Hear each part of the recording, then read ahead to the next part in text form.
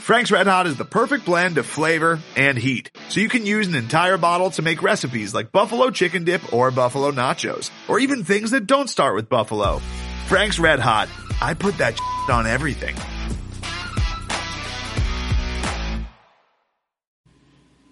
Hey, Craig.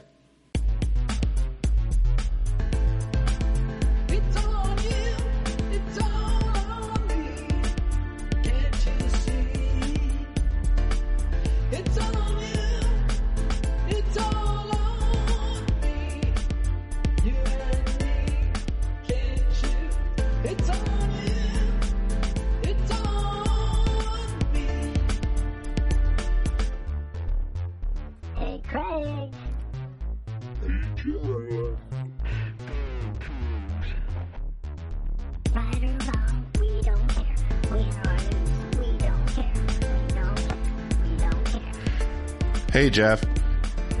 We have these two basketball teams who had the last 2 weeks these tremendous opportunities on their schedule to play themselves into an at-large position for the NCAA tournament. Yep. One of them has done that after a horrific start to the stretch, has ended up, in all likelihood, played themselves into it. The other one has completely played themselves out of it to the point where it is now you could probably say they have to win the conference tournament to get into there just isn't much left on the schedule to do and to impress anyone. And those games are gone, and they didn't get them. But anyways, this is Podcast versus Everyone. I'm Craig Powers. With me, as always, Jeff Nusser. This is episode 160. That's me. So, Jeff, we like round numbers. 160. We'll start with the men's team. Yeah.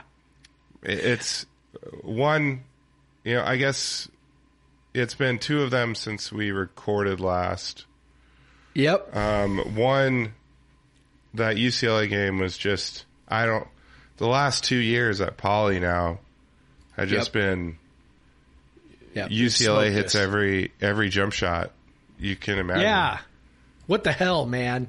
I know they have a lot of guys that can hit jump shots, so it's not entirely crazy. They have a whole bunch of guys that are good mid-range players, but the way they shoot, not like that. The way they shoot jump shots against WSU in Poly, I know. And then you combine that with WSU just continuing their complete inept shooting. Yes. In this game against UCLA, they continued the horrid stretch they had of outside shooting, the 3-point shooting, where they've been running about 25%. They hit 27 to 30, but man, inside the paint. Not inside the paint, but inside the arc. 35%. Not even inside the paint. Like as soon as they stepped inside the 3-point line. 8 of 23. It was a mess. Oh, and that didn't really change in the next game against USC either, which, we'll talk about that in a sec. But, UCLA was we talked last week about, hey, maybe we should zone them because they're not that good of a 3-point shooting team. And then they, hit 7 of their first 10 or something, right? Yep. You just, at that point, you just go, what, I don't know. What are you going to do? Well, you got to score more points. And they fought. Yeah, that's one thing. You can't go 0.82. You're not going to win any games. But both of these games revealed, this weakness in the roster construction that you at this point in the season. And I know everybody wants, they want their pound of flesh, right? When it comes to the coach or to certain players or whatever. And something I said after this weekend was like everything just needed for this team. First of all, I said, the 2022 Cougars, they are almost good. That's the thing that we know about them at this point. They're almost good. They're not good. They're almost good. They're really close to being good, but they're not good. at least in the way that we conceptualize good, because they're just clearly kind of a notch below that first tier of teams in the Pac-12, which this year is a notch below, tournament quality. Okay. Yep. But it's like, this weekend really revealed kind of why they're in that spot, which is, I mean, they do not have a player that they can reliably count on to get a shot inside the arc, particularly against teams that are very long and excellent defensively. And that's UCLA, and that's USC, and that's Arizona. And there's a reason why those three teams are all, at the top of the conference. And we even struggle with that to some degree against Oregon as well. And Oregon, oh, by the way, there's a reason why Oregon was projected, I want to say 29th, heading into the year by KenPom, right? Before they lost a whole bunch of games early in the year and then somehow lost to Cal and Arizona State. Arizona State's not terrible, but you know what I mean? Those four teams in particular have stifled us really in a way. Arizona State did it too, but those four teams really stifled us in a way that other teams have not. And it's because they just are long in places where we are not. And we have two guards that cannot get to the rim. And I know we thought that Michael Flowers was kind of... Well, they can get to the rim. There's just nothing they can do once they get there. Yeah, which I guess is why they don't really try most of the time. Yeah, you see Ty get by his man. And then, he'll get into the paint, but no shots going up. Yeah, if he throws up a shot, it's bad news, or he'll just have to kind of dribble out. Right. And there's really just no threat to score. I guess that's kind of what I'm driving at. There's just no threat to get to the rim, and Flowers, for being thought of as a one-to-one, and I don't want to down-talk the guy, because there are a lot of things he does really well. He takes care of the basketball. He has worked his ass off to be a point guard, which he has not been at any point in his career. So he's worked really hard to do that. He's worked really hard on his defense, so I am not trying to drag the kid down, but he is still 6 feet tall.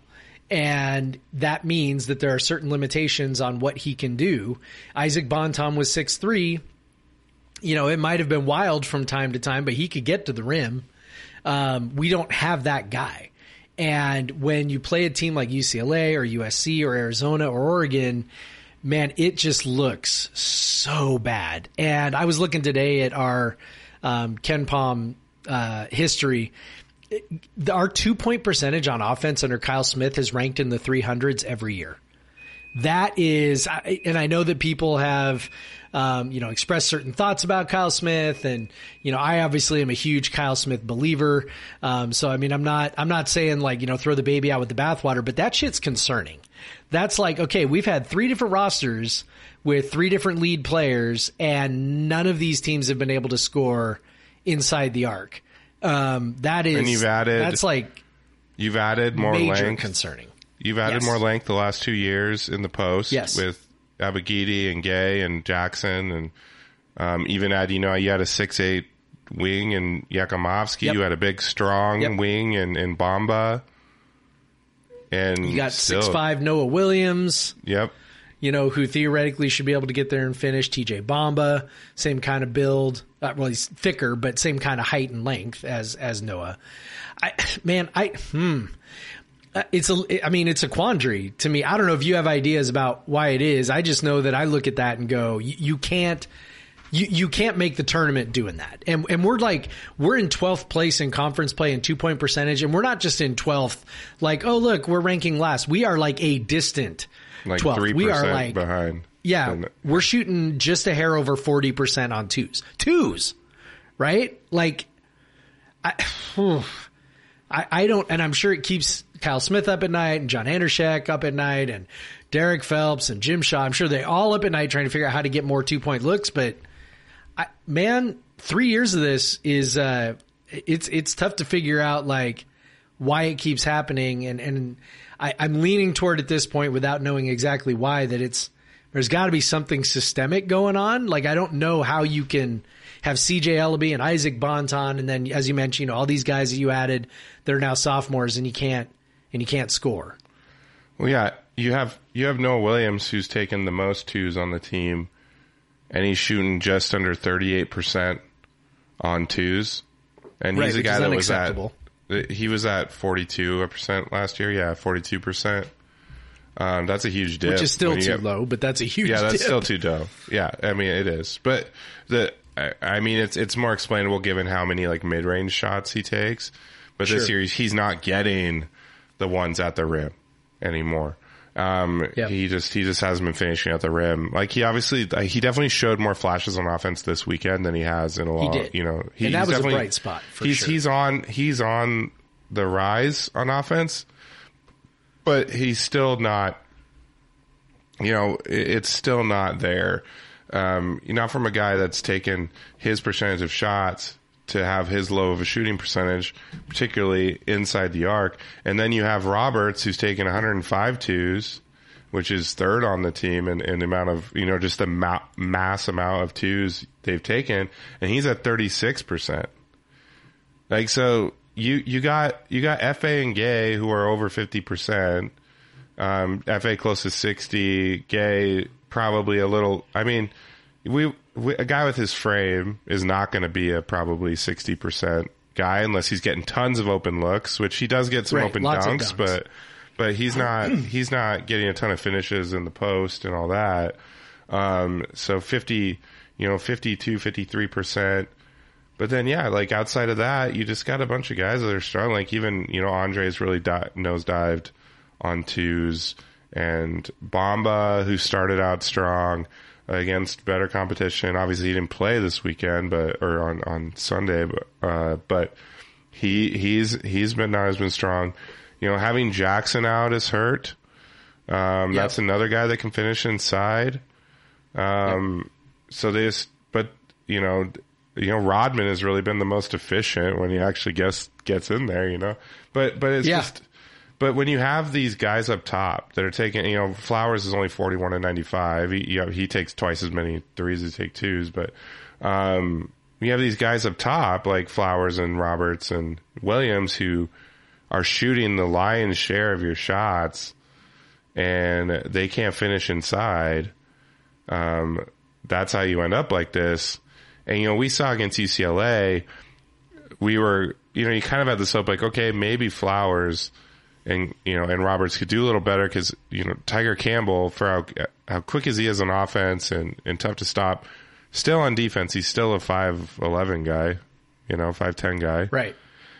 But he was scratched late, and they played Jalen Watson. The worst possible thing to happen. They played Jalen Watson instead, and he's 6'5", 210 pounds, and just absolutely obliterates them.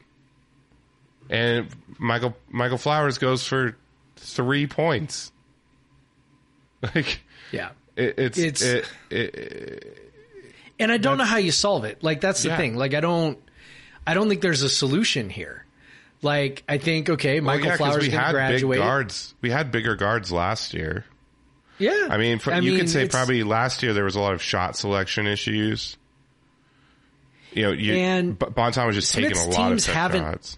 Smith's teams haven't always been bad at twos. Like, I'm looking back through his history at KenPom. Like it's not like this is a consistent problem. It's just been like a thing at Wazoo that he hasn't been able to, for whatever reason, has not been able to crack. And I'm not sure what that is. And I'm sure, you know, they'd point to a lot of things that you said, things like Deshaun Jackson being out. Like, I mean, him being in against USC was huge. Like, you looked at him and you went, God, he's a difference maker, right? And I do think he's kind of tailor-made for a matchup against USC because they are, you know, kind of thick up front. You got, you know, Isaiah Mobley and, you know, that crew up front. But at the same time, it's just like, God, you think about what could have been. But, you know, is Deshaun Jackson the difference between shooting 40% on twos and, you know, something like 50% on twos? Like, he's not, right? Because our main issues are guards. Can't make twos, and there's just nothing you can do about that. I mean, some people are even like, maybe we should play Ryan Rapp, and I'm like, Ryan Rapp played this weekend and he turned the ball over on his first 3 touches. Like, I mean, I don't know what you want. I love the kid, and he's try hard hustle guy, but, you know, it's like, he's not the answer. You know, maybe Miles Rice was the answer, but they decided at some point they were going to redshirt him. I mean, or maybe he decided he wanted to redshirt. I don't really know, but because Miles Rice is ostensibly 6'4", it's a little bigger, but you had Koulibaly, who's a big guard, but same problem as Rapp. Yeah, he turns it over. He also wasn't shooting well on twos. Like he looks a lot like Bamba in a way where they can get to the rim and they just aren't finishing. Like they seem like they have the strength and they have the athleticism to get to the rim, and they're just not finishing the shot. And then, it was the absolute, against one of the best 2-point defenses in the country, potentially the best, USC, it just totally bottomed out. Let's see, they're number one. I think they were number one before we played them too. You go 5 of 32.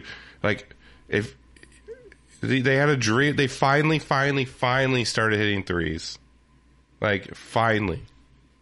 After a month of clanking threes, they go 15 of 31 against USC. But they torpedo it by 5 of 10 from the free throw line. USC going 19 of 25 from the free throw line. The whistle helped them a bit on that. But still, it does help when you take shots within a few feet of the rim. But also... There was, I guess USC did. I guess 9 of USC's free throw attempts did come on fouling 3-point shooters. So yes, I don't know. Maybe we should get better at that. Yeah, apparently we get called for flopping when we try to do that. I don't. God, but yeah, it's funny that there was only 3 more fouls called on WSU in this game. And USC shot 15 more free throws. It's because I think it was like their first 7 fouls were shooting fouls, which is just a statistical anomaly. Like, I don't. Yeah. But USC was, they were getting in the paint. They wanted to initiate contact, driving to the basket, and it paid off for them. WSU, it's not like WSU wasn't in the paint. WSU was getting offensive rebounds. They were getting that's true. The ball down low. There was contact. It was just the refs were, they weren't in the shooting motion when it was happening. There was one where FA was jumping up at the rim with the ball underneath the rim and got fouled, and the ref called it on the ground. So yes, but still, that they hit 15 of 31, but then they go 5 of 32 on twos, like 5 of 32 on 2-pointers. F.A. Abogidi is on this team. He went 0 for 3. Mohamed Gay took 1 shot, 0 for 1. Deshaun Jackson, for all he was doing, was still only 2 for 5. Noah Williams, who... when he had that hot start, when he was really good in the first half in hitting made a few threes, like everyone, you get kind of worried, and then he just he's taking a lot of shots in the paint. Once he kind of starts feeling himself in the game a little more, and 2 of 10 inside the paint. It's just inside the. A lot of those are in the paint for him, but 2 of 10 inside the arc, and he's kind of a guy when USC was playing zone that you were hoping could help bust us out of it. I did hear maybe he got a knock or something because he came out in a couple possessions late, but we'll see where that goes.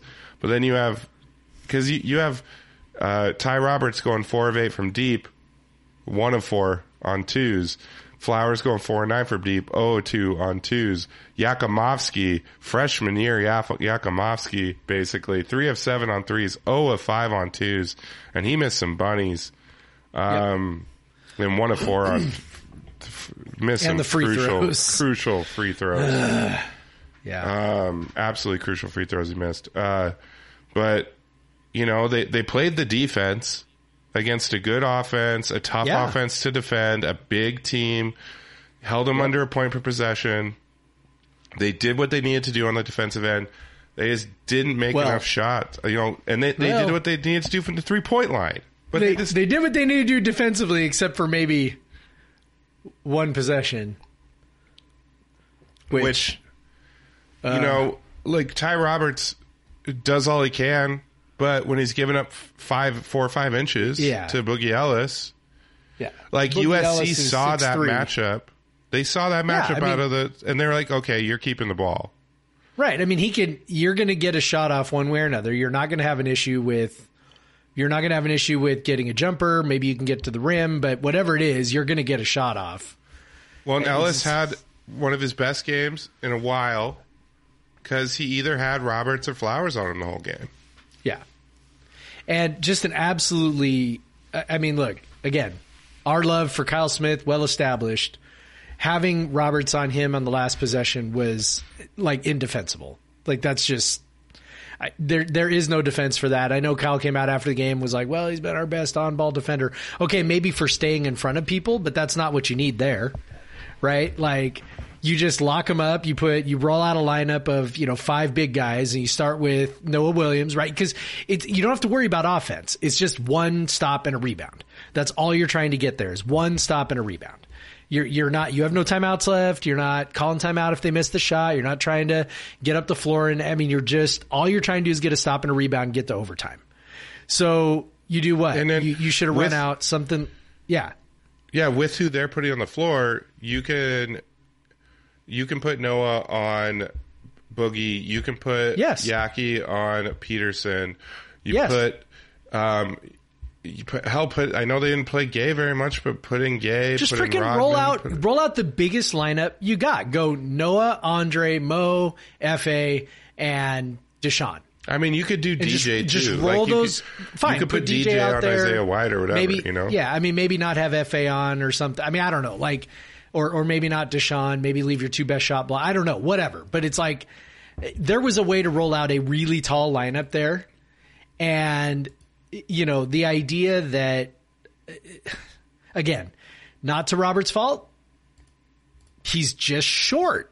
I mean, come on, you gotta be smarter than that. And we weren't smart, and we paid for it. We were just begging. I mean, look, the moment you ran him out there, you were begging for him to get a shot over the top of him. And if they had missed, it wouldn't have been because of anything Roberts did. It would have been because we just got lucky and they missed. And he, backed him down into about a 12-foot jumper, and no problem. That's pretty disheartening. Like there's other stuff that's just whatever, but that one I was just like, man, that in particular was so preventable, and we didn't prevent it with something that was in our control. We were coming out of a timeout. There was really no reason to do that, and and we did it. So, I mean, I don't know. I mean, coaches have brain farts. They overthink things. We talk about coach brain. I mean, I don't know what happened there, but, it's just, I don't know, man. Just everything this year has needed to be just a little bit better. They make a couple more of those 2-pointers and they win, and like, it doesn't matter. Or a couple more few more free throws. It's because there's so many things they did well. Like they shot the threes finally. They rebounded. They out-rebounded a very good rebounding team. Yes, they did. And so a very big team. And and they were won great the turnover on both battle. ends. They were fantastic. USC was under 20% offensive rebounding. That's incredible. So they did so many things right, and that's why it's such a bummer. And I mean, this team is the 2009 Cougs, right? Like, it's basically the same team. Yeah. Like, really elite defense, really mediocre offense. The metrics overall say they're good, but they're losing a whole bunch of games, and they're not going to make the tournament, and they're going to be in the NIT, right? I mean, this just seems like the same kind of team. They still have some work to do to get to the NIT at this point, but yeah, I mean, I think so, but we can say, okay, so yeah, if you go out these last 5 games and don't win, 4 of them, then yeah, you probably don't deserve to be in the NIT either. But I don't know. But yeah, they're up to. They should win 4 of them at least, and maybe if not 5. With the exception of the hot shooting from UCLA, overall in this stretch, the defense held up, and they're still the top defense in per play efficiency in the Pac-12 during Pac-12 conference play, and their defense adjusted efficiency has ticked up to 19 for KenPom. So the top 20 defense on KenPom right now. Their offense is torpedoed. I think they peaked at, they were, after that 5-game winning streak, I think they were in the 70s, top 75. Now they're at 110. That's, a lot of that was they just stopped shooting threes. That finally came back. Then they just totally, they unbalanced that by having one of the worst 2-point performances you're ever going to see. It's wild how just things can't come together for them. Maybe one game it did against Colorado, and even the wins have been a struggle for the most part. And it's just not.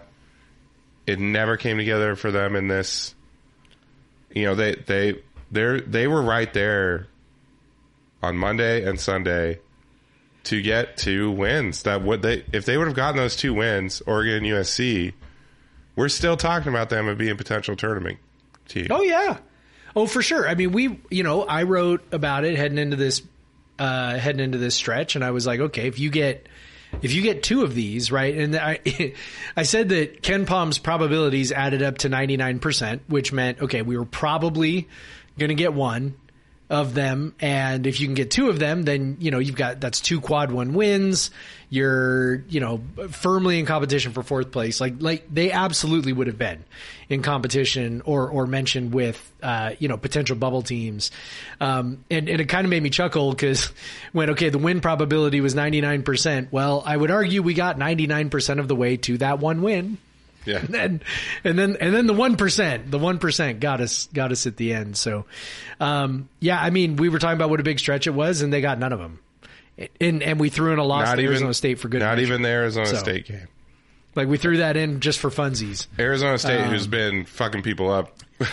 Yes, they're a better team than what they show. Which I kind of always thought they would be a better team than what we were kind of thinking they were, just because you look at some of the teams they played a tough non-conference schedule, and they had some close losses to some pretty good teams, and then they had some other head-scratching losses to some bad teams, but you could sort of see the potential, and as we know, when you play really good defense, you can hang in there for a while, and they've done it. They beat UCLA, they beat us on the road, they damn near beat USC. Right? No, Oregon. Who am I thinking of? They beat Oregon by 24. Yeah, they beat Oregon by 24. That one was crazy. And then they almost beat somebody else. They lost to UCLA by quite a bit, but they had just beaten them. Oh, maybe that's what I was. Yeah, maybe that's what I was watching. That they had beat UCLA. It was the rematch against UCLA. Okay, yeah. No, the rematch against UCLA. That was a tight game until like the last couple of minutes.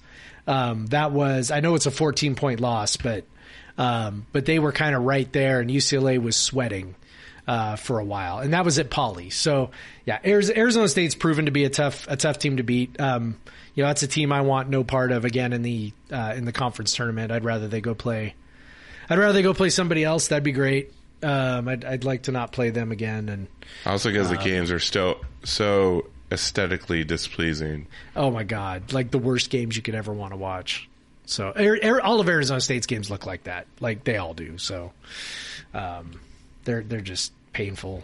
They play that way on purpose, but yeah, it's ultimately it's frustrating. Anyway. The Cougs, they've improved in controllable, what you feel like is more controllable areas this year where Smith wanted to improve, so they improved their turnover percentage drastically, and they've improved their forced turnovers drastically over last year. So they've flipped that turnover margin for themselves. They've beat. I mean, let's say they've regressed in defensive rebounding, but you're talking 1 or 2 a game. They're also, because their 2-point defense is so good, and because their defense is so good, they don't get burned on the offensive rebound. Giving up an offensive rebound isn't a death blow.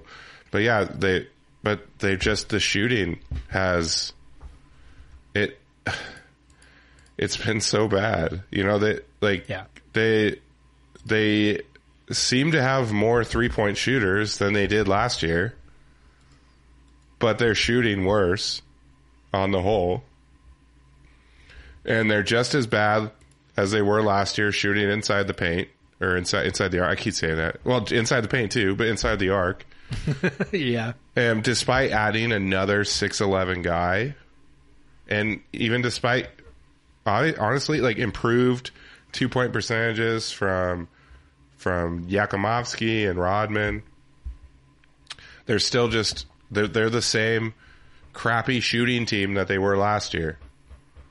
So they've improved in many things, but they have not improved in shooting, and that's why they haven't taken that step. Because shooting is the most important thing. Like like your shot volume does not matter if you can't hit the shots. Like it just doesn't matter. Like you can get all the offensive rebounds you want. If you can't score off the offensive rebound, it doesn't matter anymore.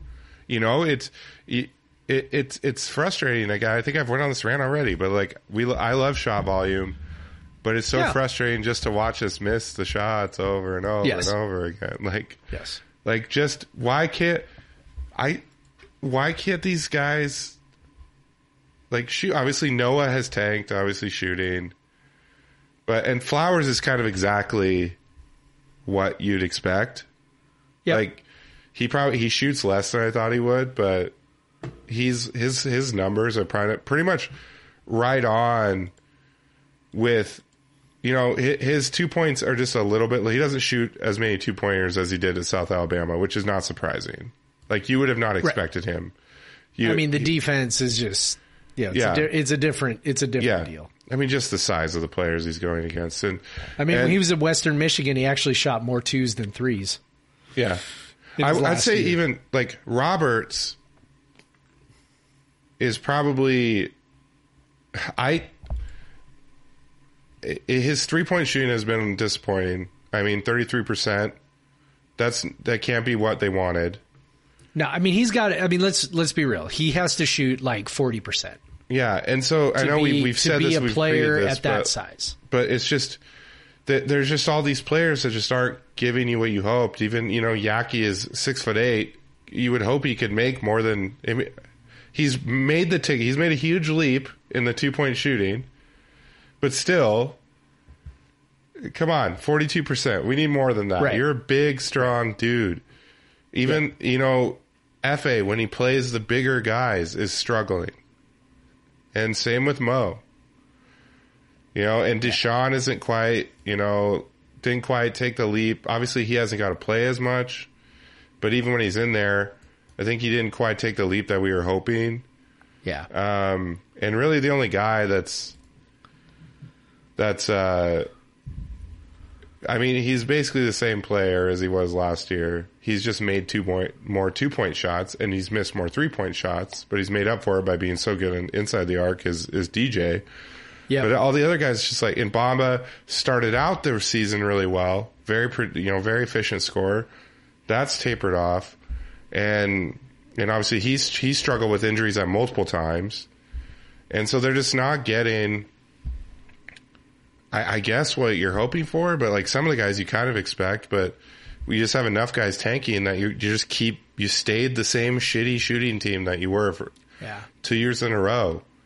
And maybe it flips, when in Tony Bennett's first year, the 4th year with the Bennetts, like suddenly all these guys who couldn't make a damn shot the year before started hitting them, like Weaver and Lowe and Harmline, and Harmline was hurt the year before, but like these guys started hitting shots that they weren't hitting the year before.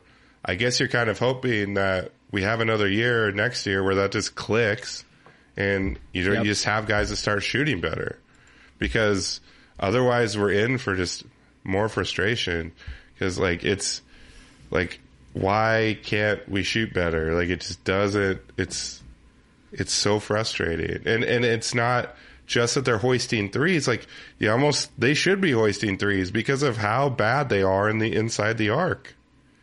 Like you want them to get in the paint and take closer shots, but they miss the damn shots. I'm I know that, so many of our fans have been like, all they do is run around and chuck up threes. And I'm like, okay, but what would you rather they do? Like, okay, I mean, I get it. It's, shooting threes all day is, not everybody's, cup of tea. It's not fun to watch unless they're making. I'll readily admit I like it more than most. Like, I don't mind, shooting threes, and I mean it's not fun to watch if they're clanking them. Sure, if they're clanking all of them, but I'm also. you like it when they shoot. Would I rather watch somebody? Yes. Well, yeah, which was yes.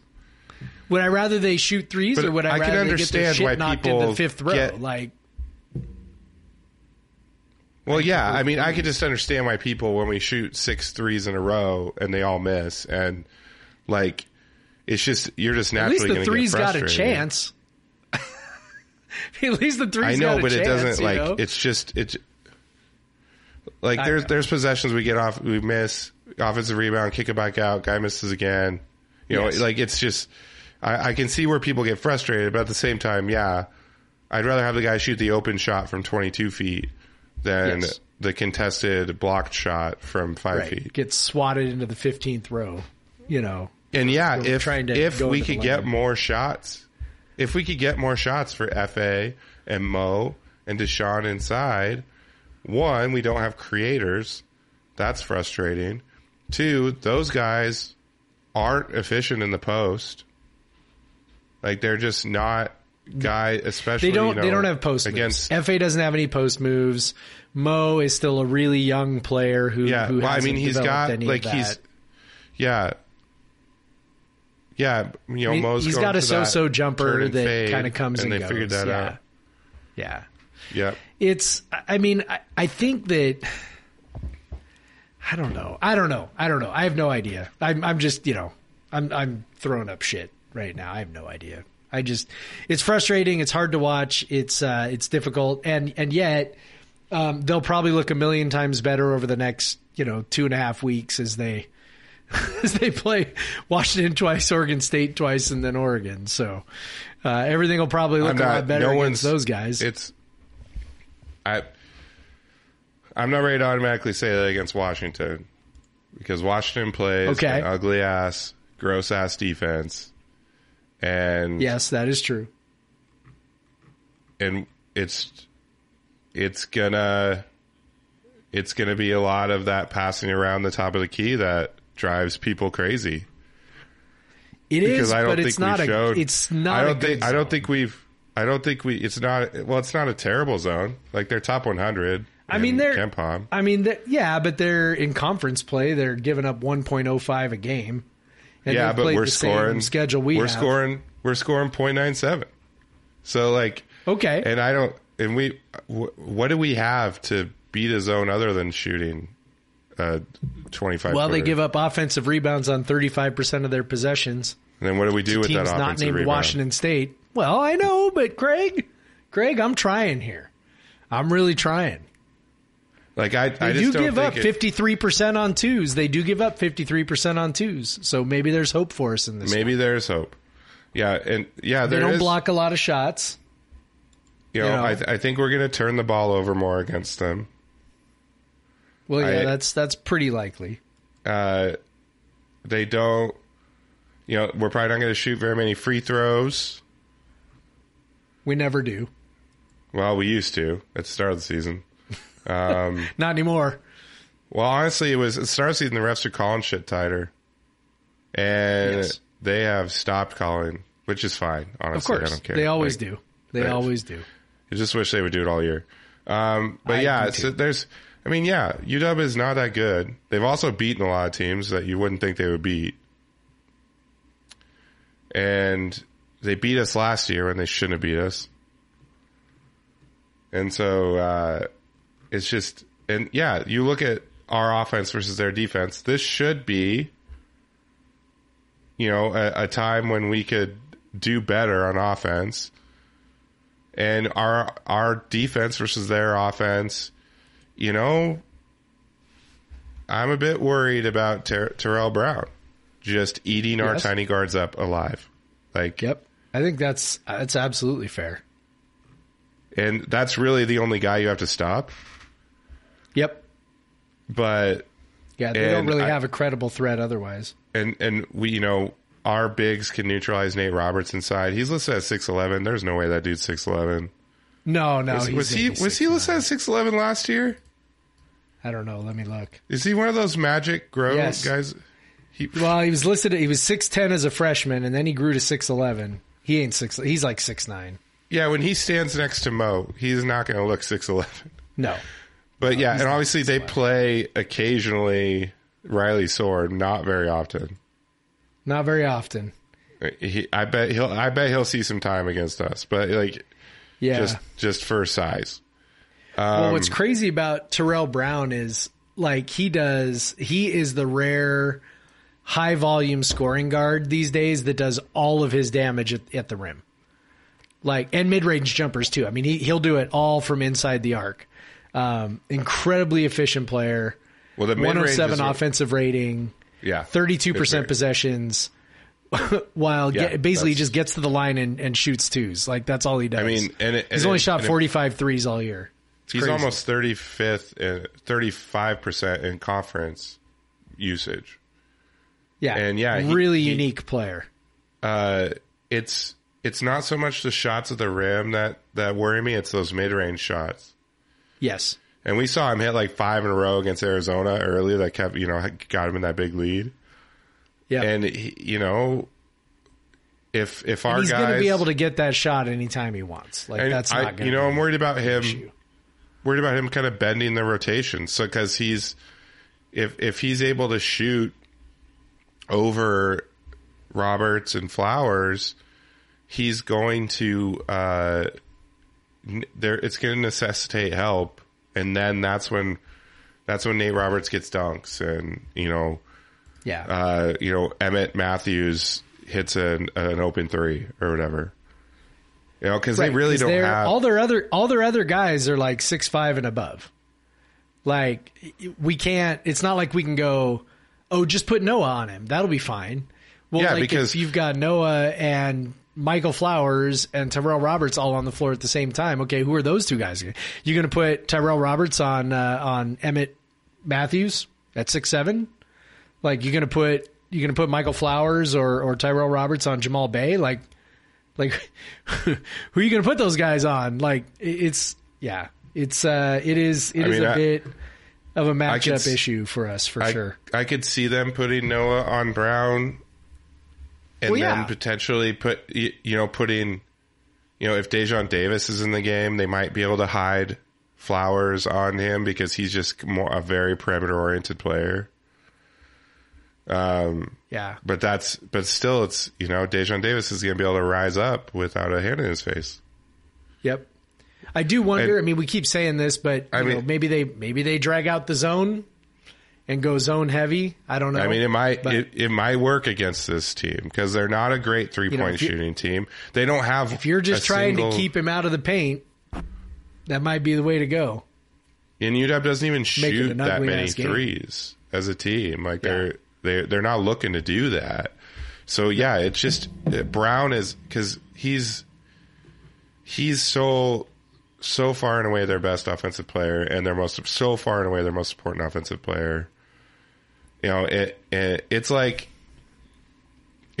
if Bonton the last 2 years was hitting everything, or I guess it's more like if he wasn't turning the ball over so much, or turning the ball over less. Not that because Bonton didn't really turn the ball over a ton, but some days he did just because he had the ball so much.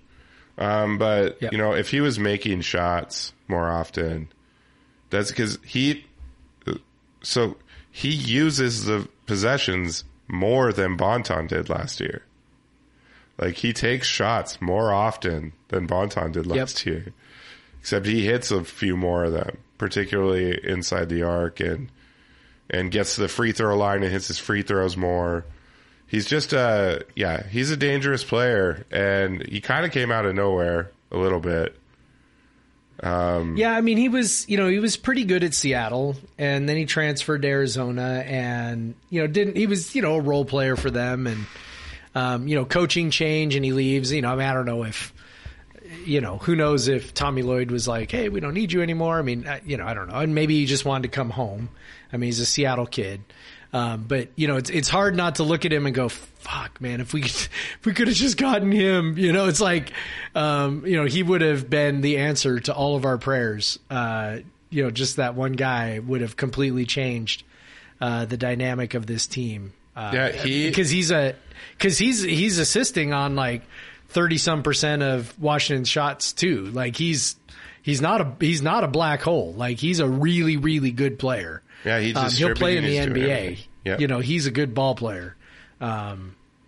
He's the one guy we gotta. It seems like when we lose to Washington, we do just get torched by somebody, and he is very, very good. Yep. So, whenever we play Washington, anything, you always look for reasons to worry, and so those are those. Obviously, like when you're looking at the defense and offenses in the whole, like WSU, should come out on top, but UW, in large part because of Brown, has won a lot of games that people, that they didn't look like they should win, but they also bottom out. Yes. When it's bad, it's bad. When it's bad, it's bad, and it's usually if Brown is bad. Against UCLA, he was not good, and 13 points. They got trounced. 26-point loss. And against Arizona, once he stopped controlling the game, once he stopped hitting every single shot, he had a good game overall, but once he was, done taking, every single shot and hitting every single shot, 6 of 6 in a row. I think he was 6 of 6, 7 of 7 to start the game. And then he finishes 9 of 19. Yep. So, let me hit you with this one. 4 times this year he scored 28 or more points, and they've lost. Wow. So when he scores those 28 points and over and they lose, is there something that's similar? I see Arizona the first time he was still good, both times against Arizona he was still pretty good. Pretty efficient. 110 and over. Yeah, on both of those, the other two. He had 30 against Stanford and they lost. Wyoming, he was 30 against Wyoming and they lost. He was 9 of 25. He was 9 of 10 from 2. So he did, and he had some assists. So he took 29 shots. He did take 29 shots in that against Stanford, against Wyoming. And Wyoming, 29 shots, 10 of 29, 9 of 25 from 2. So 10 of 29. So if you're holding him to 30. If he's scoring 30 on you, he's taking 30 shots and 10 free throws to get there, you're probably okay. This has got me kind of rethinking. Maybe you're better off just letting him get his and make sure nobody else gets you. Because the rest of the players are just not good offensive players. Make sure he doesn't set up anybody for any easy looks, make him work hard to get his buckets, and then hope he wears out. I don't know. That one's going to be interesting. Yeah. Going to be interesting. Well, because Arizona State... I'm glad this one's at home. I'm glad this first one's at home. Limited his usage more than anybody, and Arizona State got their butts kicked. Yep. By UW. So maybe we're on something. Let the good player have his good day. Don't let Nate Roberts. Just don't let anybody else beat Matthews beat you. Okay. Yeah. Maybe that's the way to go. I don't know. I'm not the coach. I don't get paid $1 million to coach. So. And then before we record again, they'll play Oregon State as well, who is potentially the worst Pac-12 team in history. Which is kind of crazy. There was let's see. In terms of KenPom ranking, they're actually not close. There was a Utah team that was there's some Cal team. There was a Utah team, But in terms of results, but in terms of record, they might be close in terms of record. They've went 0-18 in conference play in the KenPom era too. Yes. But when you're talking 3 total wins in a season so far, and that Utah team that I was just deriding actually beat us. So yeah. Oh, I know. Yeah. I remember that one. But so they just obviously Elite 8 team last year who wasn't that good and then won, like how many games in a row? It was like 7 games in a row to get the Elite Eight. Totally have bottomed out on defense this year. Really bad defending in the paint, really bad defending three-pointers. They give up a ton of three-point shots, so they're just giving up tons of open threes. But also, they're pretty easy scoring inside. They cannot rebound the misses. Like, it's one of the worst defenses you'll ever see. This is a team that if WSU struggles to score against, sound the alarms like more than ever. Like where we were talking about our 2-point offensive percentage not being just 12th, but 12th by a mile. That's also Oregon State's defense, their per possession defense in conference. They're giving up 1.18 points per possession, which is just like so insanely bad. Utah is second worst at 1.07. So like it's hard to explain. I mean, you just think of it like over the course of a normal, like, 70 possession game or something. That's a 7-point difference between Utah and Oregon State, right? Am I doing the math right on that? So 0.1 points per possession, 70 possessions, that's 7 points, right? I'm doing the math right on that, yeah? Yeah. Yeah. So 7-point difference between 12th place, theoretical 7-point per game difference between 12th place and 11th place. Oregon State is very, very, very, very, very bad on defense. One of the worst defenses you'll ever see, probably. And Warith Alatishe didn't play in their last game. I don't know if how bad he's hurt. But he's obviously I would think one of their best defensive players. And he didn't even play. I don't know what's up with him. He's having he also only played 6 minutes earlier in the season because of a knee issue, so I don't know what's going on with him. You really have to be in deep with the beat reporters to know college basketball injuries. Yeah. Unless it's like a season-ending surgery situation. Yes. And unless they are a really good team or something. They do have some size. Maurice Kalu doesn't really use his size. He plays outside mostly. And then Roman Silva, he's a load to guard. So their offense isn't like awful. It's actually been better than ours in conference play. They don't turn the ball over a lot.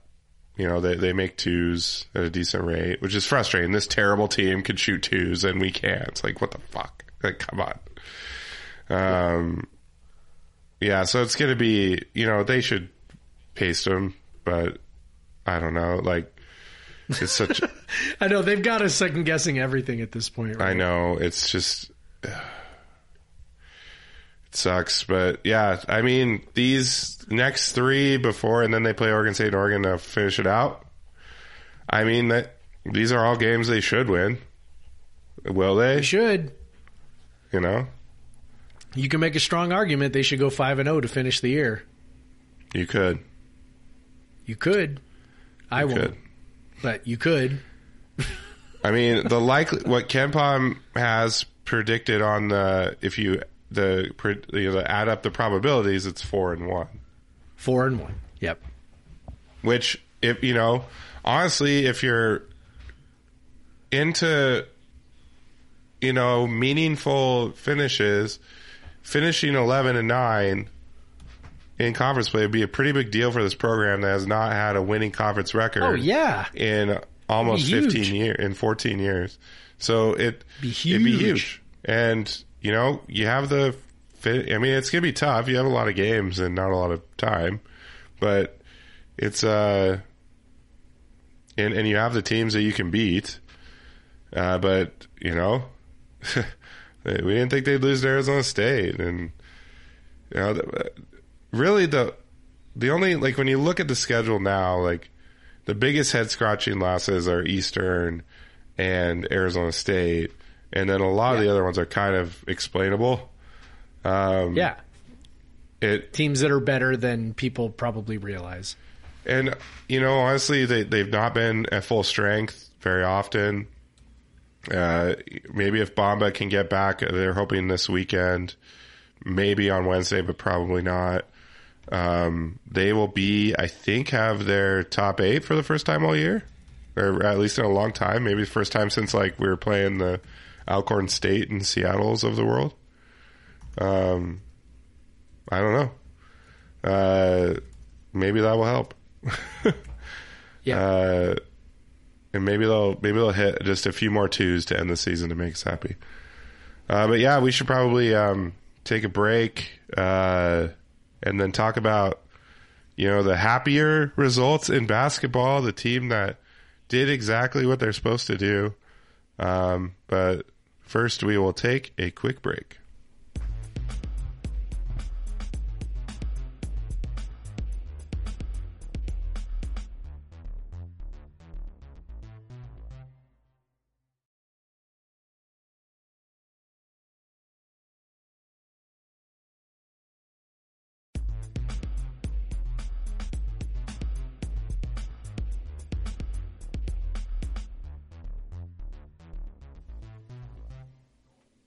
And we're back. Well, before we talk about women's hoops, I say I want to know, what are you drinking? Well, Craig, I went to Costco, as you might guess. No. I found myself at Costco, and I found the El Fremonto West Coast IPA, a collaboration between Fremont and El Segundo. Now, I am not familiar with El Segundo. I'm sure you are, because you're familiar with everything beer related. But it's delicious. West Coast IPA, delicious. Got that nice, piney, resiny flavor to it. It's delicious, and I'm glad I bought it. That's your Costco beer review of the week. Yeah. Back to you. El Segundo is they've been around a while. I don't know exactly how long. Definitely one of the OG breweries in the Los Angeles area, which didn't. I was going to say, this strikes me as kind of an OG IPA. Yeah, so they made what we got going. They were kind of one of the, back in the day, one of the breweries cranking out those big hoppy, IPAs, the biggest hoppiest IPAs you could find, like when that was the thing, like in 2010. Yeah. They were definitely one of those breweries doing that stuff. I always just, what I've mostly had for them have been West Coast IPAs, very good ones typically. They also do some collaborations with Steve Austin, if you're a wrestling fan. So they have like Broken Skull beer. There's like an IPA. I think they've actually made more than one Steve Austin beer, but they know they have Broken Skull IPA. It's one of their popular beers because people love Steve Austin. And as I've learned as an adult, a lot of fucking people like wrestling. So yes, that is especially true. on Twitter. I did not realize this. I guess I just didn't grow up watching it, so I never got into it, and so I didn't get into it. I think there was a long time where it was kind of like a I don't want to say like dirty little secret, like that's not the way to put it, but it's like everybody's little like own personal like indulgence, right? Like they're at home, they watch wrestling, and then it's like Twitter comes around, everybody realizes like how many other people are also doing that. Right? It's like all of a sudden, hey, you're into wrestling? I'm into wrestling. Like, yeah. So exactly. That's, is it good? You said it's good. That's good. I mean, yeah, I'm it's all delicious. About West Coast IPAs. Absolutely. These days, back into them. Absolutely delicious. I've got one can left. I'll bring it over on Thursday when I come pick you up for the Sounders. Sounds good. Because I definitely can't find that beer that you can buy at Costco made by Fremont. No, you're gonna have to work hard to find it. So I'll bring one to you. It'll be real tough. I definitely haven't seen it at beer stores and not bought it. Definitely not. But see, if I give you one, then you don't have to buy it, right? Exactly. All right. What are you drinking? Yeah, I just came back from the South. I was in North Carolina for a wedding without my children for 5 days. It was glorious. Woo! Yes, I'm sure it was. I drank a lot of beer, did a lot of day drinking. The beer I'm drinking I did not get in the South or bring back, but it is from the South. It's from Nashville, where I of course lived for 2 years, and this brewery did not exist when I lived there. Southern Grist Brewing. From Southern Grist, I am having kind of one of their flagships is double dry hopped mixed greens. What they say is you're holding the latest in our rotating New England style India Pale Ale series, each batch brewed with a unique hop combination. See bottom for series number. Now, the funny thing is, when I lived in Nashville, I don't know if these guys worked at Yazoo or maybe were just influenced by this, but Yazoo had a beer called, I think they still do, called Hop Project, an IPA that they would change the hops combination every time, and they would have a number and you could look it up. The number's all smudged, so I can't see it and tell you what the hop combination is. But yeah, I wonder if Yazoo, which was my go-to brewery, is really one of the only craft breweries when I lived there. Now there's a lot more in Nashville, and Southern Grist being one of the top ones. But yeah, it's just a hazy IPA. It tastes good. It tastes like every goddamn hazy IPA. Like, honestly. Like what? Yep. They are all merging together for me at this point. Yeah. There's not a lot to separate. And there's a lot of jokes about they changed the hop combinations. It's like, yeah, no one, yeah. So we're using Citra and Mosaic and HBC whatever this time. And next time we're using Citra and Mosaic and Amarillo. And everyone could definitely, taste the difference. And it's hazy, if bro. you can't taste the difference, I am very skeptical that anybody can taste the difference. That's just. I mean, sometimes if it's like a single hopped IPA or there's like a dominant hop, there's some that have like such pronounced qualities. Like if you have a super Galaxy hopped IPA, you get tons of like pineapple. And if you have like an overly hopped Mosaic IPA, if it's like overdone with Mosaic, you could definitely venture into the cat pee range. So, well, that sounds delicious. For any of our listeners that smoke weed as well, they have the same flavor compounds. That dankness that can be good in hops and in weed, if it goes a little too far, can venture into the smell of cat pee as well. Maybe I'll do that. Maybe I'll do that next week because I still have some Tropic Chronic in my fridge. Yeah. The only problem is that smell won't come through the podcast. I had a friend come over and I was like, "No, you gotta smell this."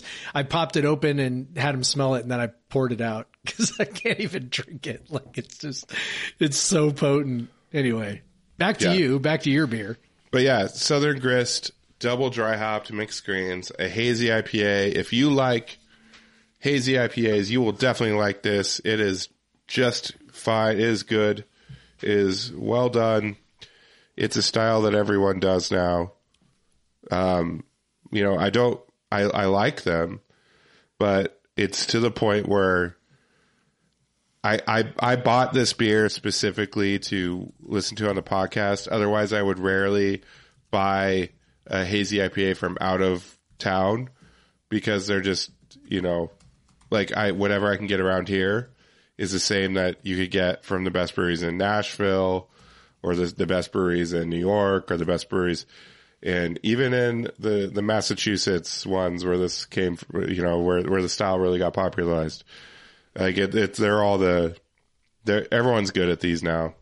I mean, there are still breweries that are bad at them, but sure. There's a lot of breweries that are good at them. Yeah, it seems like it's not hard to be good at it. But yeah, if it's bad, then it's obviously no good. But those are pretty, those are pretty tough to find. Yeah, a lot of people have my favorites. For a while, it was the breweries. Like it took them a while to kind of unlock the key to, having the suspended haze. and getting the mouthfeel from the amount of the oats and the rolled oats and stuff you use. And once I unlocked that, because that was a big thing with these, you don't really put in much bittering hops, and then it's heavily dry hopped, heavily late aroma hops. So you're just getting a big sensory experience on the mouth feel and a big sensory experience on the nose, and it's almost a different category. Pretty intense citrus flavors. Yeah, citrus and papaya and pineapple. I don't know if pineapple counts as a citrus, but tropical and citrus flavors versus maybe some pine or more bitter citrus where you get the old ones like grapefruit and things like that. But so it's different, and it's probably oversaturated at this point, but you still get good. They're still good. And if you're ever in Nashville, I'd highly recommend checking out Southern Grist. They make a beer. I also have a Pilsner for them, which I may crack in a second here because I'm almost done with the IPA. Yeah. Well, I've already moved on to the Pilsner, man. I got the Rogers Pilsner going on. I like how you have adopted my Pilsner sidecar. I just have so much influence. It's a fabulous way to finish the night. I know. It's crisp, clean. There was a time when I would I would do my nightcap as a big dark beer. Then you just you're adding 500 calories and plus you get so much more drunk and hungover the next day because you drink this big. Let's drink the big one first, get all drunk, and then we'll just kind of add lightly on top of it. Well, yeah, it was funny. Doing my day drinking when I was in North Carolina, one of the days was in Chapel Hill. There's a great beer bar called Beer Study, which is great. It's their college town, great, good stuff. Yeah. And I had, this big beer, and the same thing. I went to another one of the beer bars, in Durham called, Sam's Bottle Shop.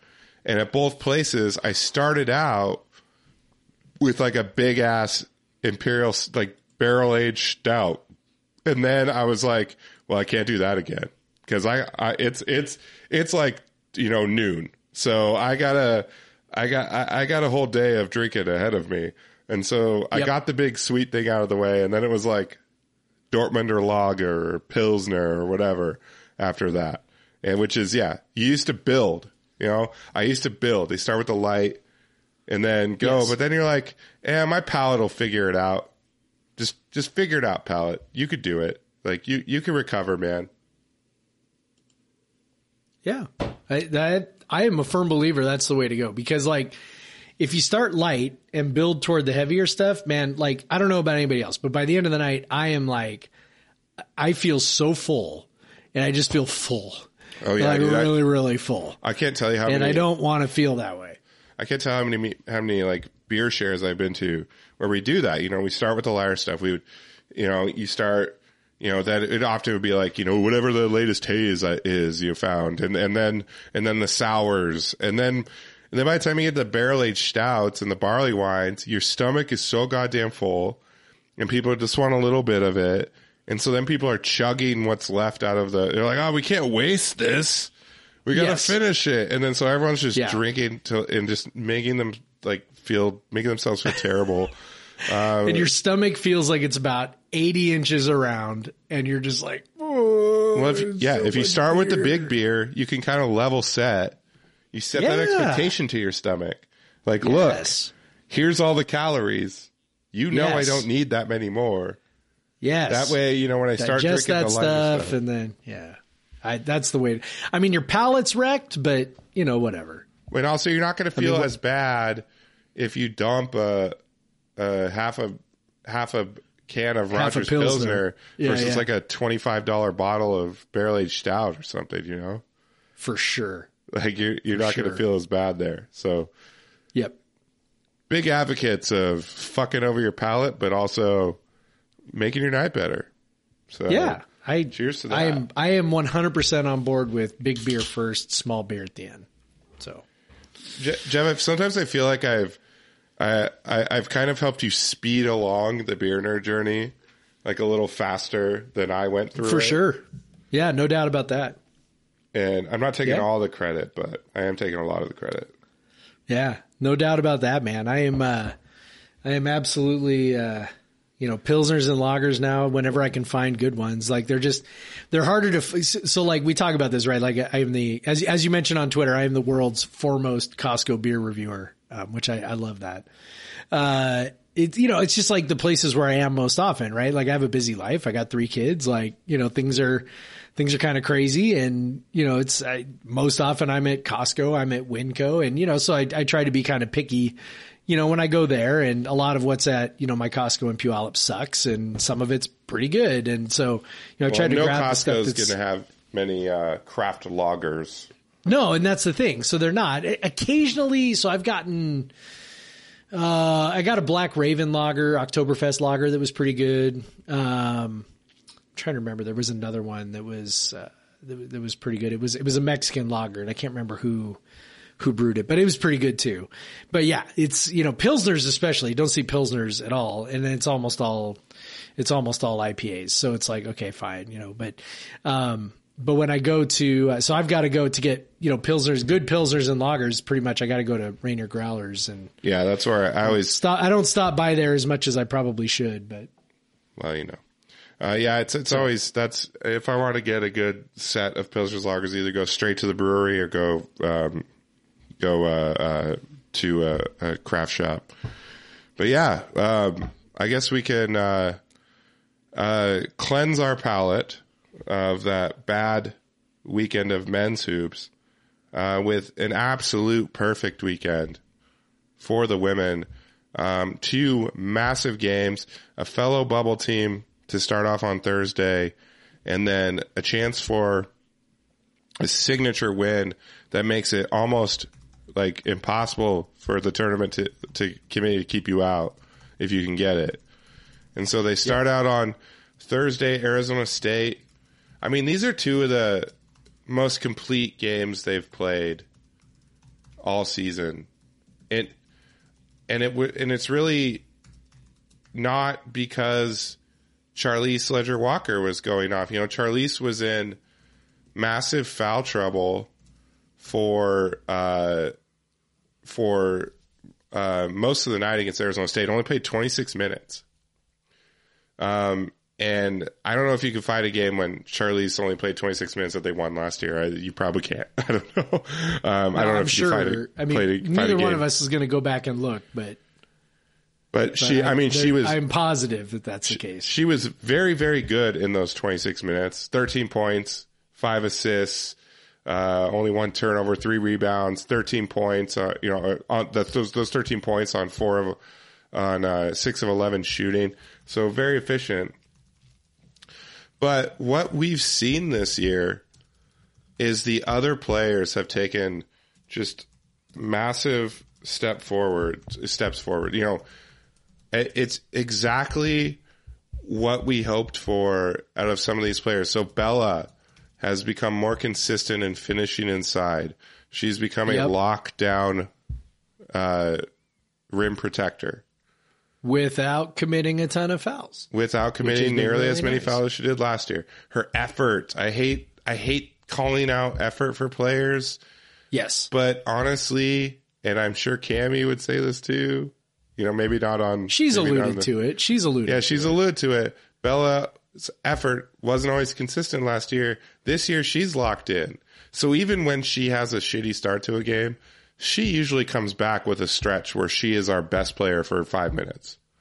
And she has just become such a good defensive player that when she's not in the game, it is obvious. And, she came in this game 6 of 10, 12 points, 6 boards, 3 blocks. That's, what else do you need in 30 minutes? That's a great 30 minutes. And then you have, Ula's been struggling lately, but she carried us earlier with her 3-point shooting. Through some tough times when, Charlize wasn't shooting very well. And then you have Crystal Ledger-Walker, who has just become such a more efficient player. She hasn't been called upon to take 15 to 20 shots a game like she was last year. She only took 4 shots in this game, 2 of 4. She did have 7 turnovers, which That still is an Yeah. issue at times. I mean, she just takes her chance, and Yes. Johanna Teder also had 6 turnovers, but she has just, her shooting has become so much more consistent and her finishing inside. So she was 11 of 19, or I'm sorry, 7 of 12 in this game. I'm sorry, Crystal was only 1 of 2. I was reading it like it was KenPom where they have the 2-pointers and 3-pointers, but so Charlize was only 4 of 7. So Johanna was 7 of 12, 4 of 7 from 3. Her threes have become so much more consistent.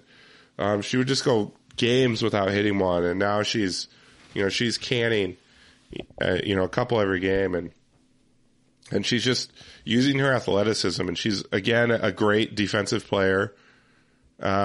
She's ticked up her on-ball defense this year, and WSU's defense has really been what's kept it going, because they, like the men, have seemingly impossible offensive stretches, but they didn't have that as bad against Arizona State, and they finished super strong and pulled away, which has become a hallmark of this team. And I don't know, did you, Arizona State, did you get a chance to watch Arizona either one this weekend? I did get to watch most of the game against Arizona. Great. Which was a hell of a game. I should also mention Tara Wallach, by the way, who had a real nice game against Arizona State, and then also hit a massive shot. Hit a huge 3 against Arizona. against Arizona. Yep. So yeah, let's talk. So I got to watch maybe like most of the second half against Arizona. Or I'm sorry, no, I didn't get to watch Arizona at all because that's when I was at the wedding. So I've only seen the highlights. It was Arizona State that I watched most of the game. Arizona. So since you got to watch it, I'll let you kind of, it's usually me leading this. I'll let you talk about that's okay. I would say, probably the most startling thing about it is they pretty much controlled the game and more or less led from start to finish. Arizona is obviously real good. Adia Barnes has built a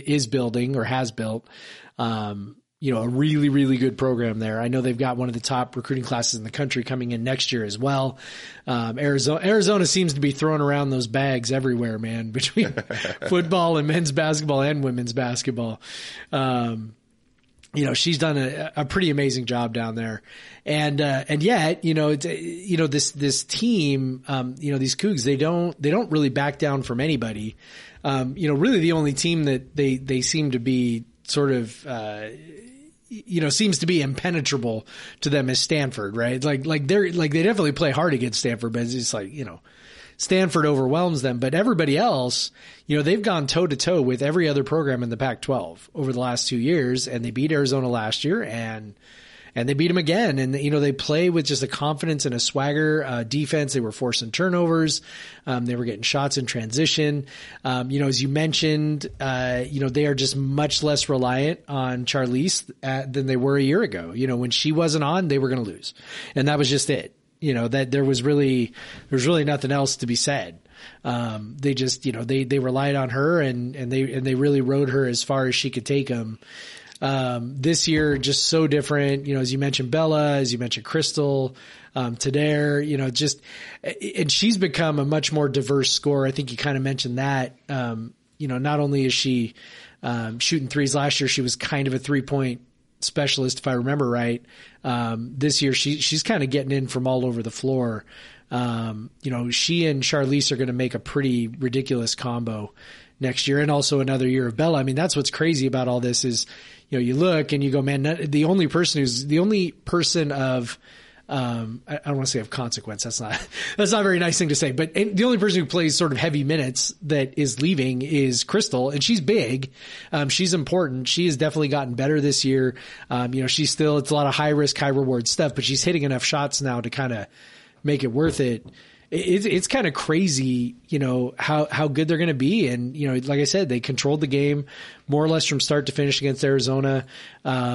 Arizona lost their best player partway through the game on exactly the kind of play that you and I have been begging for the NCAA to do away with, which is, block charge, do away with the charge, eliminate the incentive to have players jumping in front of other players trying to draw contact. That's what happened on this one. I believe it was Tadair who jumped in to try and draw a charge. She was late. It was a block. No question it was a block. And then the Arizona player, and her name is completely escaping me right now, but she fell super awkward. Yeah. She fell super awkwardly and dislocated her shoulder. You could see it popped out like on TV. I was like trying not to throw up. It was so gross. And it was entirely because, in basketball, we have incentivized these plays where, players are trying to make a collision, and that's what happened. And she fell weird and she, popped out her shoulder and she was done. And I mean, I don't know that Arizona would have come back to win anyway. Like I said, we were in control, the vast majority of the game anyway, but it was just such a bummer to see. You don't want to see that for a player, but we played great and super impressive game. Very complete game. Probably their best, and it was probably their best offensive game of the season. Yeah, and what was crazy about it wasn't like it took some kind of insane, like to compare it to the men. Like we're not talking like what we did to almost beat USC, right? Where we had to hit 50% of our threes to make it work. This was just, we played really well and they did hit 9 of 16 from 3, but they did, but they didn't shoot, 33s and hit half of them, exactly. Right? Yeah. Like they were efficient with the ones that they took, but it was, just a lot of, penetration, dish. Bella was great. And, it was a really fun game to watch. It's an exciting team. It's, it's kind of a bummer that they're not, getting more attention and getting more, eyeballs on them, but whatever. They're, I guess, other people's loss to not watch them. Yeah. Less than 1,000 people, still a tick up from their attendance early in the season. There was definitely more students at that game than there have been, but, that was their senior night, so you're not going to see them again, unless they play in the WNIT, but which they're not. They're not. They have beaten every other bubble team in the Pac-12. Like they just, and recently too, and now they're sitting at crazy. They've clinched their first winning record in Pac-12 play since 91-92. And you know what their record in the conference was that year? 5-3. No. Yeah. I don't know why. It was only 5-3. But it was 5-3. So this has been a crazy successful conference season that they've really, it's a complete opposite of last year where they stacked up a bunch of wins to start the year and then totally faded down the stretch and barely hung on and got into the tournament. This year, they kind of didn't have any big results for a long time, and now they've just been racking up wins over teams that will impress, that will give them impressive wins, and really recovering from that, blitzing by Oregon, which is a big reason why their net is so low right now. They're 62. Right. Without that and without, the big loss to Stanford, they're probably let's be honest, they're probably going to get beat by 20 or 30 by Stanford and their net's going to dip again or whatever, So, I think that's why, Charlie Cream put them in his bracket for the first time in a while. And, so he put them straight past, they were first 4 out last week. And now he's got them, after those 2 wins, he's got them as a 10 seed. I mean, he had them as like a 12 seed last year, and they were actually a 9 seed by the tournament. But last year was interesting. They had a really good net, but their record wasn't good. This year they have a good record, but their net isn't good. So it's going to be interesting to see. You might have like a little bit of, minimal sample here about how a committee looks at a net versus, actually the wins that you're getting. Cause they're now tied for third. Is it tied for third or they're tied for second, I'm sorry, in the conference with Oregon. And because they have a better overall record, or they are listed as second on the Pac-12 official standings. So they're looking very good at securing a top 4 seed, which, I think they need Utah to lose one of their final games, or, which they have Oregon and Oregon State. So that's going to be 2 tough games for them. They need one of them to lose one of their final games, or, WSU needs to just win, you beat either Stanford or Cal, which Cal is very, very bad. So, and we beat the heck out of them earlier. So I feel good that they can get that win. Stanford, if they beat Stanford this weekend, that will be the greatest win in program history. Without a doubt. Hands down, bar none. Nothing else would even come close. Because they have never beaten Stanford in something like 60 tries. And to beat them on the road would be even crazy. But Stanford is also ridiculously good. Yes. Also true. Has not lost in conference play. But WSU is picked 6th to start the year. And they're sitting in second right now, going to the final weekend, tied for second. That's amazing. What they've done this year, they're getting all those close wins that the men's team would sure love to have. They may be sitting lower in net, but they have the wins, and that's why they're going to make the tournament, as long as, they don't totally face plant these last 3 games, going to the Pac-12 tournament, lose to a team or whatever. But it seems very likely, given what they've amassed. I don't know how you can keep them out, given that I think it's already done. They've beaten Utah, Colorado, Oregon State, UCLA, Arizona State, and USC. All the next teams and Arizona. So the only team they haven't beaten below them in the standings is Oregon, the one team I'm tied with. But they've just beaten every other team that could possibly be a bubble team. They've taken them out, and they've, in some cases, knocked them off the bubble, like UCLA and Arizona State. And so, if they aren't in there if the committee does not find that valuable, then I will be at a loss. But if they hadn't beaten Arizona, I might be but one thing we saw last year is the way that the committee values those big wins. They want to see, can you beat, other teams that are in the tournament? And up until this point, we hadn't really. I was looking at their net breakdown. Colorado is probably a tournament team at Oregon State, possibly, and so they beat. I'm just thinking, when I look at I think we talked about this last week. Women's basketball doesn't use the quad system the same way the men do. But they do break them down into sort of 4 quadrants when they analyze the record. And so they look at, wins against, top 25 teams, wins against, so that's their quad 1. And it doesn't take any account for home or road, which I think is kind of silly, but whatever. And then their quad 2 is 26 through 50. And then quad 3 is 51 through 150 or something. And then quad 4 is 151 through 300 or whatever it is. And that was our first win against the top 25 team in the net. But when you look at 26 to 50, which is that second tier, we're undefeated. We haven't lost any games in that second set. Which to me just sort of screams you can look at the net and you can be I assume the women's net is except the same Utah. As the men's we lost net, to but Utah. It might not be. Or I guess Utah is at 25 now, so they so that's what it was, because I looked at it this morning when we lost to them. But. Yeah, so I looked at it this morning. The only losses we have are to teams in the top 25. Yeah, basically.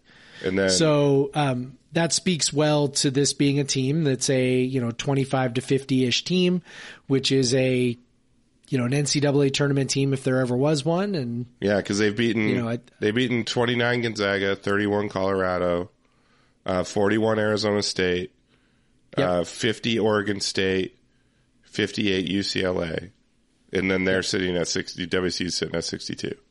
But Yep.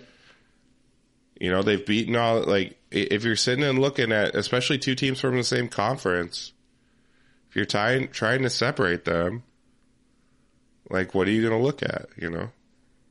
And I also think that finishing top 4 in the conference is, I mean, in the Pac-12, knowing how good the Pac-12 is, you finish top 4 in that conference, I think that says something too. Even though it's not supposed to mean anything, I think it does. So, Well, and heck, if you beat Cal, Oregon could very well, they have 2 tough games at Colorado, at Utah. They could lose. You beat Cal. You could be third. You could even stay in second because Arizona's got, USC and UCLA who they should beat, but, both of them have the athletic talent to match up with almost anybody. So, it'll be interesting. It's an exciting final weekend for them. They've never finished this high in the conference, really. No, never. Not even close. But so we'll see, but beat Cal and you're at least in fourth, and you don't have to play that first day in Las Vegas, and that's which really big. they've never accomplished either. So, which this is the first year I think of buys for how were they doing it before? Or they've only used the buys for a few years, but yeah, so very exciting weekend. What they've done down the stretch, just again, a totally opposite of what happened last year. Last year was just like frustrating loss after frustrating loss after frustrating loss, and it seemed like they were torpedoing a good season.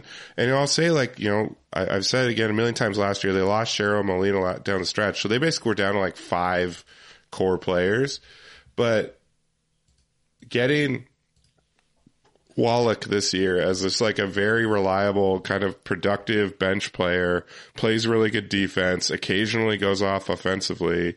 It doesn't shoot a great percentage, but just her size causes issues, has been huge. And that's helped them sustain in times when Charlize is in foul trouble or Bella's in foul trouble or something like that. So, they're not deep, but they're ever so slightly deeper than they were last year at this time. And it's showing. They're finishing very strong. So yeah, I'm looking forward to what they have to do to finish this week out and finish this season out, because obviously, they have a chance to be a 20-win team going into the tournament. Yeah. Like, how crazy would that be? That's insane. Yeah. That would be super crazy. Yeah. Never happened before. Never even come close to happening before. Yeah. All right. Well, that is all we have for you today. If you want to follow us on the Twitters, I'm at the Craig Powers. Jeff is at Pod versus Everyone. If you want to email us, podcastversuseveryone@gmail.com. Our email inbox has been tumbleweeds lately, empty. So give us an email. If you already subscribe, then make sure to rate us 5 stars. If you haven't subscribed, subscribe. Rate us 5 stars, leave a comment. If you've done all that, tell some of your Coug friends who might not listen to it. Yeah. Tell them we're awesome. Yeah. You can lie to them. It's okay. You can lie. It's fine. They'll find out on their own eventually. But Yeah. We'll get the penny before. We'll be laughing all the way to the piggy bank. To the piggy bank. Yep. All right, Jeff. With all that's left to say is go Cougs. Go Cougs, Craig. Black Lives Matter. Black Lives Matter. And get vaccinated. Get it.